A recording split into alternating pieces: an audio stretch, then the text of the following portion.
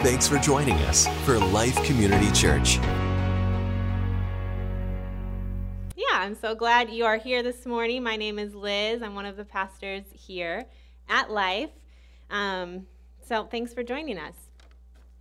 We just started this series last week in Galatians. So we're moving through the book of Galatians.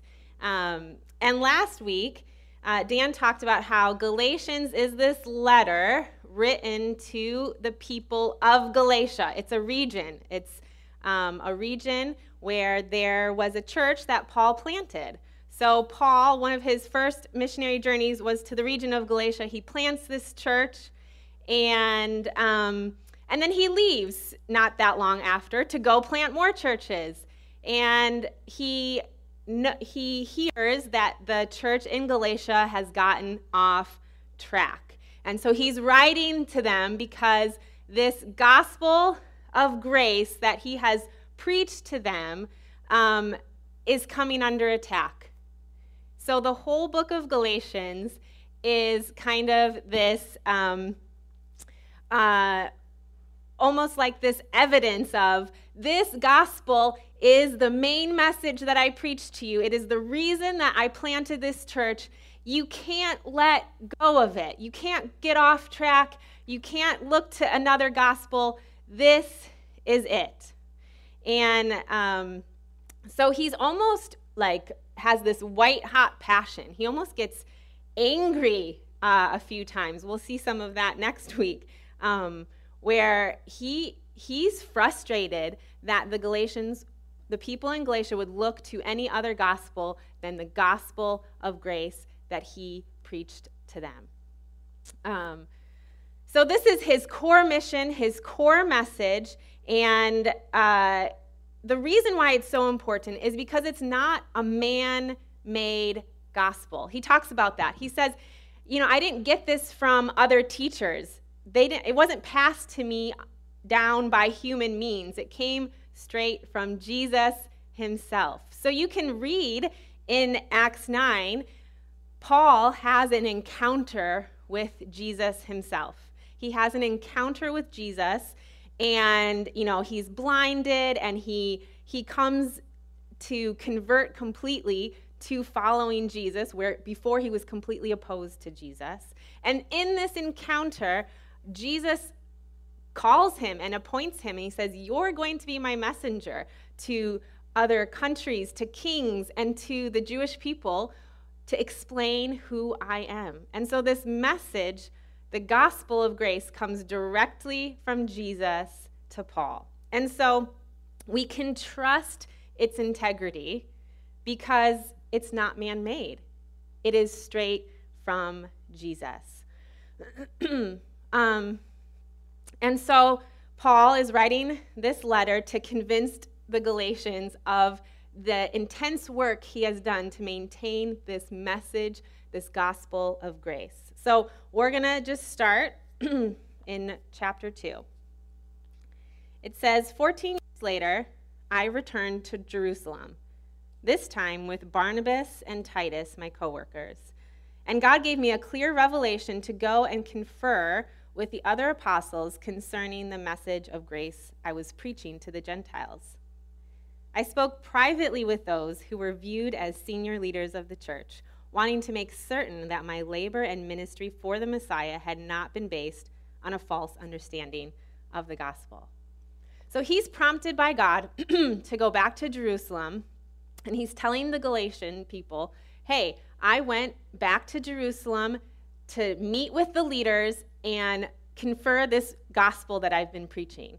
Not because he was doubting the message that he received from Jesus, but he wanted to bring unity between the Jews and the Gentiles. He had been preaching to the Gentiles, and he wanted to make sure that this gospel is really the main thing. And so he meets with the leaders to share the gospel that he's been preaching and bring unity. I have a question for you. Have you ever enjoyed something so much, like as a kid, and then maybe when you got older as an adult, you kind of don't do that thing anymore because it's too adult-like, right? But maybe, somehow it came back around in your adult life, and all of a sudden, like, you felt that energy and excitement for that activity. You know, maybe it's like Legos. You got really into building a Lego set, and you can remember the joy of when you used to do that as a kid. Well, about 2 years ago, I went to one of those carnival places that they set up, like, in the parking lot of a school, right? And where there's kind of like some questionable rides and games, and you're not quite sure everything's safe, but it's super fun. So there was one at our local school, and we went as a family, and Ellie was, I think, finally like tall enough, old enough to be able to ride some of the rides. And as a kid, I used to love those carnival places. We had one at my high school every single year, and one of the rides that I loved was that dragon, the classic dragon roller coaster, right? It just kind of goes around in a loop. But as a child, like, those like ups and downs felt like, whoo, my tummy would go all the way up into my chest, and it felt like this big deal, you know? So I was kind of like amping it up to Ellie, like, oh, you're gonna love it, so much fun. I used to love it when I was a kid, because she was kind of nervous. So we got there, and she asked if I could go with her. And so I was like, okay, well, I'll ask them, like, if I can go with them. So I asked the attendant, you know, I said, could I ride this ride? And he kind of gave me that, like, look, like, good luck, lady. And so I go and sit down next to Ellie, and then I realize, like, I don't think I'm going to get out of this ride. Like, you know, between me and Ellie, I'm stuck in here. They're going to have to pry me out. There's a reason why he kind of looked at me sideways, that adults can't ride this anymore. But I was committed to making sure Ellie was going to have a good time on this ride. But maybe it was secretly a little bit of my own joy there. So anyways, I have a picture here of us. You kind of have to see, but I don't know who's having more fun, me or Ellie, but I was having a great time enjoying this childhood ride once again that I loved going on. So we went around and around, and I think she even asked to go again, you know, so we bought some more tickets, and we went again, and it was a lot of fun. So similarly, we are never too mature to move away from the gospel. We're never too old for the gospel. You know, sometimes, like, the gospel, it feels like, oh, that's just like that basic set of ABC beliefs that you believe once you turn your life over to Jesus and start following him. It's the thing that helps you enter into the kingdom. But then, you know, we go on to more mature beliefs, right? We can go on to more advanced teachings. And the gospel doesn't have to be that central anymore to us. But Paul is saying the gospel is the central message. It's the enduring main thing. We can never move away from the gospel. And the gospel is Christ himself. That's what Paul is saying. The gospel is Christ. It is that Christ died, and then he rose again, and he lives in you, and all the benefits of heaven come into your life because Jesus lives in union with you. And it is the treasure of the Christian life. The gospel is the treasure because Jesus is the treasure. And he says it's not only the way to enter into the kingdom of God, but it is the way on in the Christian life. That all we really ever need is God's overflowing, abundant grace in Christ. That's all we ever need. And it really becomes the A to Z of the Christian life. It becomes everything in the Christian life. It's the foundation because it is the thing that changes our hearts. It is the power to change our thinking. It is the power to change our communities and really our approach to everything in life. And the reason why this gospel is so central is because it's not human-made. It's not human rules. It's not human religion. It is Christ himself. And we can see this morning through the message of Galatians 2 that the gospel brings unity and freedom. That's what it does. It brings unity and freedom. The true gospel, this true gospel that Paul is preaching, the gospel of grace, brings unity and freedom. So it says that Paul has to meet with the leaders secretly because there's some other people that have infiltrated the church that are trying to kind of like spy on the freedom that they have. And they're kind of upset with the freedom that they have. And so they have this agenda against the freedom that the gospel of grace brings. And they want to bring the Gentile believers back into the human-made rules, back into the religious rules, so that they can, again, keep those customs and, be more spiritual and be superior. And Paul, he's saying, no, we're done with that. We're done with that. So I'm going to pick it up in verse 3. It says, even though Titus was a Syrian, they accepted him as a brother without demanding he be first circumcised. So Titus was who he brought with him. And he's talking about the Jewish leaders that he met with, not the people that infiltrated the meeting. So he says, I met with them privately because false brothers had been secretly smuggled into church meetings, and they were sent to spy on the wonderful freedom that we have in Jesus Christ. Their agenda was to bring us back into the bondage of religion. But you must know that we did not submit to their religious shackles, not even for a moment, so that we might keep the truth of the gospel of grace unadulterated for you. Even those most influential among the brothers were not able to add anything to my message. Who they are before men makes no difference to me, for God is not impressed by their reputations. So they recognized that I was entrusted with taking the gospel to the Gentiles, just as Peter was entrusted with taking it to the Jews. For the same God who empowered Peter's apostolic ministry to the Jews also flowed through me as an apostle to the Gentiles. When they all recognized this grace operating in my ministry, those who were recognized as influential pillars in the church, Jacob, Peter, and John, extended to Barnabas and me the warmth of Christian fellowship and honored my calling to minister to the Gentiles, even as they were to the Jews. They simply requested one thing of me, that I would remember the poor and needy, which was the burden I was already carrying in my heart. So the true gospel of grace demands unity. We see that when Paul, he shares the message that he has been preaching with the Jewish leaders, they say, yes, that is it. We bless that message that you have been preaching. And we're going to extend unity. We're going to extend the fellowship to you because that's it. You got it. That's the central message. And they didn't require Titus to be circumcised. So they extended the same unity to Titus, and they said, yes, we bless you. You're in.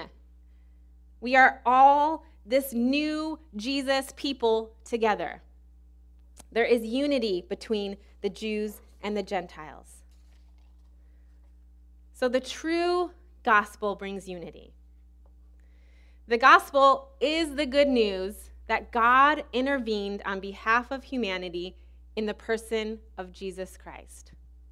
That's just one working definition of how you could describe the gospel. The fact that God intervened on behalf of humanity through Jesus. So it's all about Jesus and Jesus coming to our rescue. Because we are actually in such a hopeless situation with the sin and the evil that's in our world and in our own hearts. We actually, the only way out of that whole mess is a complete rescue. And that's what God does. He intervenes on behalf of humanity. He intervenes on behalf of the mess that we are in so that we can have a relationship with Jesus and we can follow him and we can live in unity with him. We get all the benefits of Jesus right in our hearts. And I love in Colossians, Paul does a really good job of kind of just in a nutshell describing this intervention, this good news for us. It says, even though you were once distant from him, that is God, living in the shadows of your evil thoughts and actions, he reconnected you back to himself. He released his supernatural peace to you through the sacrifice of his own body as the sin payment between you and Father God, for he sees you as holy, flawless, and restored. And if indeed you continue to advance in faith, assured of a firm foundation to grow upon, never be shaken from the hope of the gospel you believed in. And this is the glorious news I preached all over the world. That you now get to come fully into his presence, and you are, what does it say? I love what it says. It says you are holy, flawless, and restored. That's your identity now. Once you were distant, living in the shadows, but now you are holy, flawless, and restored. And I think Paul is saying not only this is how you get into the kingdom, but this is how you advance in your faith. It says, don't ever be shaken from this foundation and this hope. This is how you continue to advance in your faith, that there's nothing between you and God. You stand fully in his presence, flawless, holy, and restored. I think we can get in the way of growing in the gospel. Ourselves, we can get in the way of growing in the gospel because we like to be the rescuers of our own story. We don't like God to be the rescuer of our story. We want to be the rescuers of our own story. We like to be the hero. We like to pat ourselves on the back for our own efforts. And, the world preaches the gospel of self. That really, if you just grab a hold of these things or do these things, you can live your best life. And we all buy into it, right? We buy into the gospel of success or the gospel of materialism or our own egos or moralism, whatever we can do to be our own heroes. The self-help industry is about a $13 billion industry in and of itself. And admittedly, I have a lot of self-help books. How I can be a better parent, how I can be a better leader, how I can be a better spouse. If I could read a book to just get rid of the problems in my life, that's my bent. My bent is to just help my own self through my own resources of reading a book or whatever, and I can just get better at that thing, and now that problem can go away, and I don't need the power of Jesus anymore because I just became my own hero. Now, it doesn't, you can't all think that thought when you're doing it, but sometimes I will be in the middle of a book and be like, you know what? This is not good for me. I'm putting this down because I'm pursuing my own efforts. I'm pursuing just my own striving and production to produce the goodness inside of me that Jesus has already done. And I just need to rest in him. And I just need to sit with his grace and his movement in my moment-by-moment life. Life in union with Jesus is what the gospel of grace is all about, that we get to live our lives in him. And there's no amount of religion or irreligion that is going to save us. We can't earn our approval in God, and we can't incur disapproval that will take us away from God. Those are just two ditches that take us away from the grace of Jesus. We come through grace and we continue on through grace in Jesus. And that is something that Paul is saying we have to circle back to and back to and back to, because that's the foundation of our faith. And so the second part of Galatians 2 is Paul confronting Peter publicly to his face, he's not shy about his confrontations here.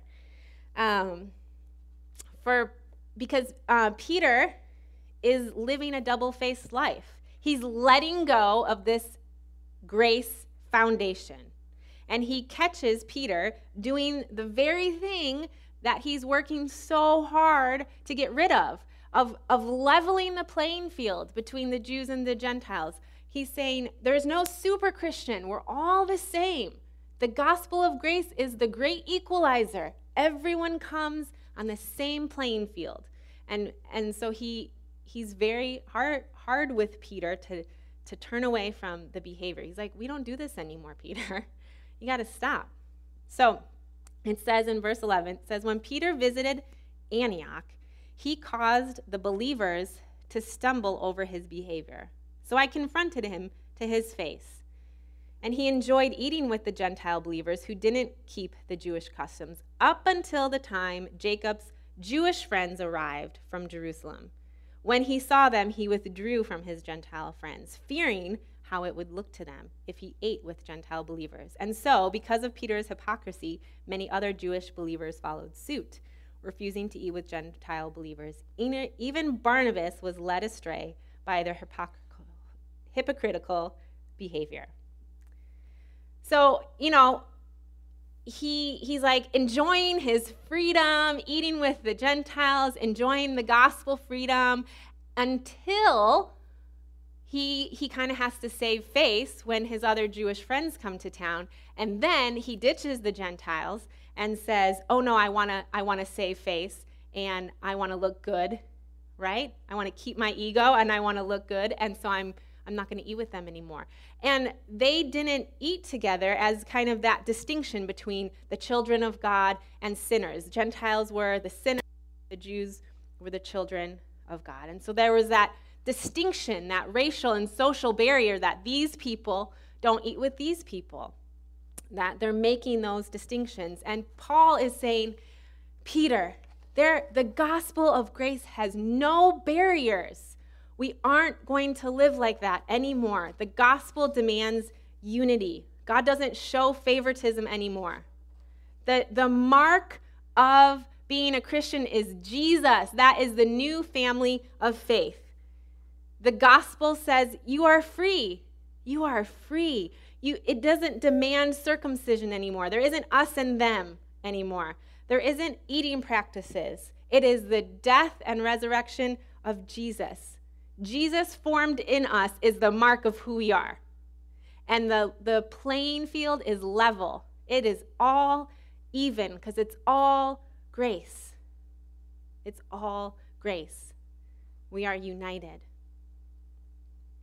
And Peter and Paul have the same mission. Peter is bringing it to the Jews, and Paul is bringing it to the Gentiles. But he is saying, don't stray away from this central message. Otherwise, all we are working for is in vain if we aren't united. Because that's the true gospel. It brings unity and freedom. There's no more racial and social barriers to extending this gospel to everyone. So he's bold with Peter. He's telling him that the table is open to everyone. Everyone can receive God's favor and his love and his transformation. I love what Phil Strout, he's the former national director of the Vineyard, says about this welcoming gospel. He says, the gospel forms a circle that welcomes everybody to join in. Whoever may come, no matter the shade of our skin or any other differences, we are all welcome to move toward the ever-open arms of Jesus. Imagine it, because it's true. People from every imaginable culture, every imaginable ideology, every imaginable religion, and every imaginable construct of society are welcome. And this is the power of the gospel. There is no one who is not welcomed home. There's no one who's not welcomed home. Now, Paul is also aware that the more he shares this gospel of grace, the more he says, you are free in Jesus, that people will say, well, great, we can just live however we want then. But he says, no, I died to the law, and I died to religion, and I died to self-effort so that I could live in God. Not so that I could live however I want, but so that I could live in God. That's the place of deepest freedom, living in God. And that's the way he lives his life, this moment-by-moment dependency on God. If God tells him to go here, he goes there. If God tells him to do this, he does that. The end goal of our freedom is living in God. That's the daily expression of the God life flowing into us and flowing out of us towards other people. And it's not by self-effort that happens. It's really by the power of Jesus, the union with Jesus. It's hard sometimes for our brains to wrap our minds around that because we're so conditioned to self-effort. We're so conditioned to just pulling ourselves up by our bootstraps and us doing it. But it's Jesus. It's the divine work that he does in our hearts of transformation. And what we do is we say yes to it. Our yes is what makes the momentum of transformation go forward. It's just our yes. It's our yes. And the gospel transformation is set in motion. So to sum up Galatians, this is what Paul says about his dying to the law, his dying to his old self. In verse 19. For through the law I died to the law so that I might live to God. My old identity has been co-crucified with Christ and no longer lives.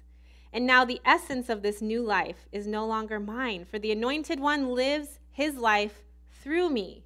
We live in union as one. My new life is empowered by the faith of the Son of God who loves me so much that he gave himself for me, dispensing his life into mine. So that is why I don't view God's grace as something peripheral. For if keeping the law could release God's righteousness to us, then Christ would have died for nothing. So Paul dies to the law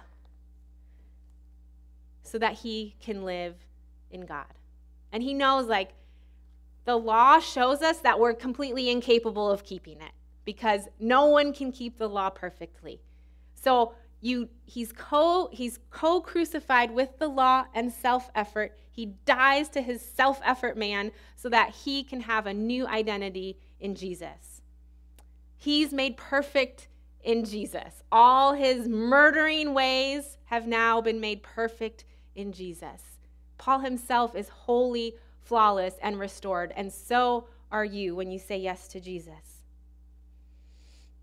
So just to wrap up, I have a few examples just of some of the treasures that we receive of this God life in Jesus. Human beings have a disease, sin, for which Jesus is the only cure. The heart can be transformed from one way of being to another. The mind can be renewed, and old habits and patterns can be broken. We can be filled with the Holy Spirit and given power to live life through all circumstances. And we can become people for whom love, joy, peace, patience, kindness, goodness, faithfulness, gentleness, and self-control are gifts and traits. Spoiler alert, we'll read that in Galatians 5. Relationships can be restored by the power of the Holy Spirit. We can be healed of sickness and delivered from demonic oppression. We can know what it's like to be free, loved, and accepted on the inside without needing approval from the world around us to fill that need. We can be transformed people who go on to transform the world. And we can be people who always carry this hope and this message of good news, Jesus, anywhere and everywhere, all the time. Those are just some of the treasures that we have in Jesus. So two practical tips as we close. Where have there been times where you feel like you fall straight into the self-effort trap? Where you have to work harder, do more, whatever it is. All the effort that you might put in and not living freely in God. I mean, I don't know where, that's for you to talk about and have Holy Spirit reveal in your own heart. Like, where do you fall into that self-effort trap of just trying to rescue your own self with your own efforts out of whatever painful circumstances or anything? And secondly, where is the message of the gospel touching your heart this morning? So maybe it's from that list that I just read through. Like, man, I need that expression of the gospel in my life today. I have gotten away from that, but that's where my heart really needs Jesus this morning, because it's available. The abundance of Jesus' grace and freedom is here. And he says, don't go far away from the gospel foundation. Stay right close to it, because that's our way in and that's our way on. So where do you feel that prick in your heart about the gospel this morning? We are actually going to take communion together before we head into worship. So if you don't have a little cup, you can raise your hand and somebody will get you one. But as I was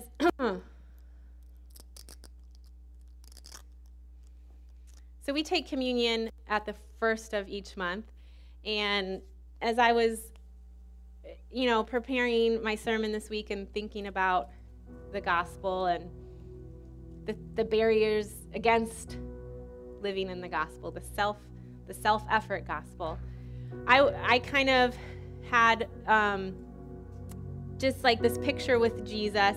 Jesus took me to like a water, like a river or stream or something, and he was like, Liz, imagine that I'm baptizing you. Go through the motions of your baptism with me. Imagine that I'm baptizing you. And just like Paul, imagine me, I'm putting you in the water, I'm baptizing you in my name and in the Father and the Holy Spirit, and you're dying to that self-effort. You're dying to try to make it all happen yourself. And I'm putting you under, Liz, and now I'm taking you back up.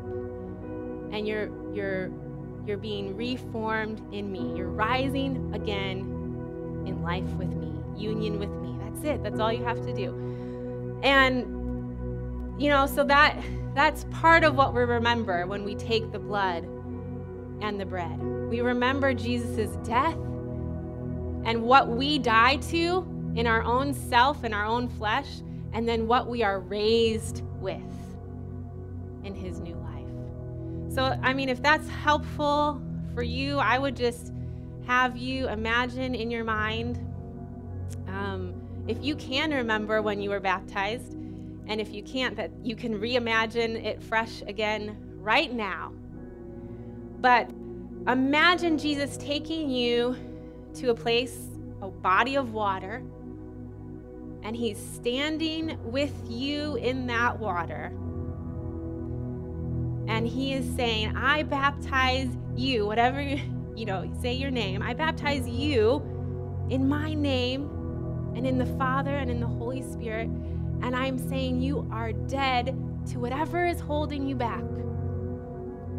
And imagine that thing going into the water and dying, because it died with Christ. And then he is raising you back up out of that water. He grabs you and he pulls you back up and he pulls you close to himself. And imagine him just hugging you and holding you tight and saying, you are mine. And I raise you to new life in me. And you live in union with me. That's the power of this bread and juice.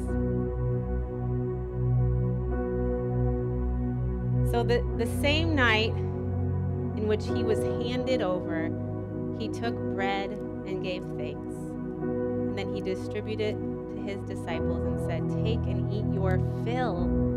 It's my body given to you. Do this in remembrance of me." So you can take your wafer.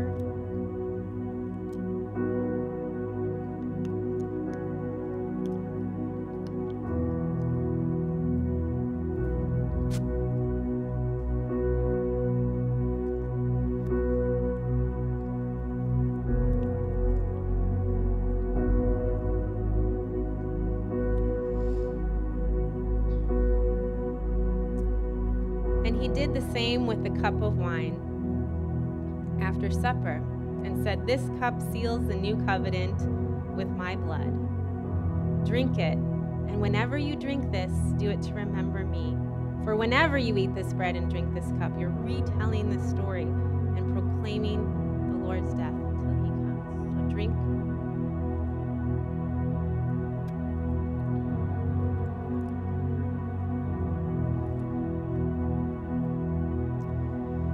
Jesus, we are so thankful for your rescue. We're so thankful for everything that you did to just bring us into new life with you. The old things can die away. The old things can be co-crucified with you, buried with you in the ground. And our new life can be lived out each and every day. We're so thankful for your blood. We're so thankful for your body. So God, give us the unity and the freedom to just live with you, to live in full celebration and union with you. Let us not hold back the barriers any longer of self-effort and the flesh or our egos or whatever take up space. Jesus, you take up space. You take up the most space in us. Let us live like that. So, God, we love you and we're thankful for you this morning. At Life Community Church, we want you to experience the powerful, life-changing love of God. To learn more, go to lifemuhammad.org. lifemuhammad.org.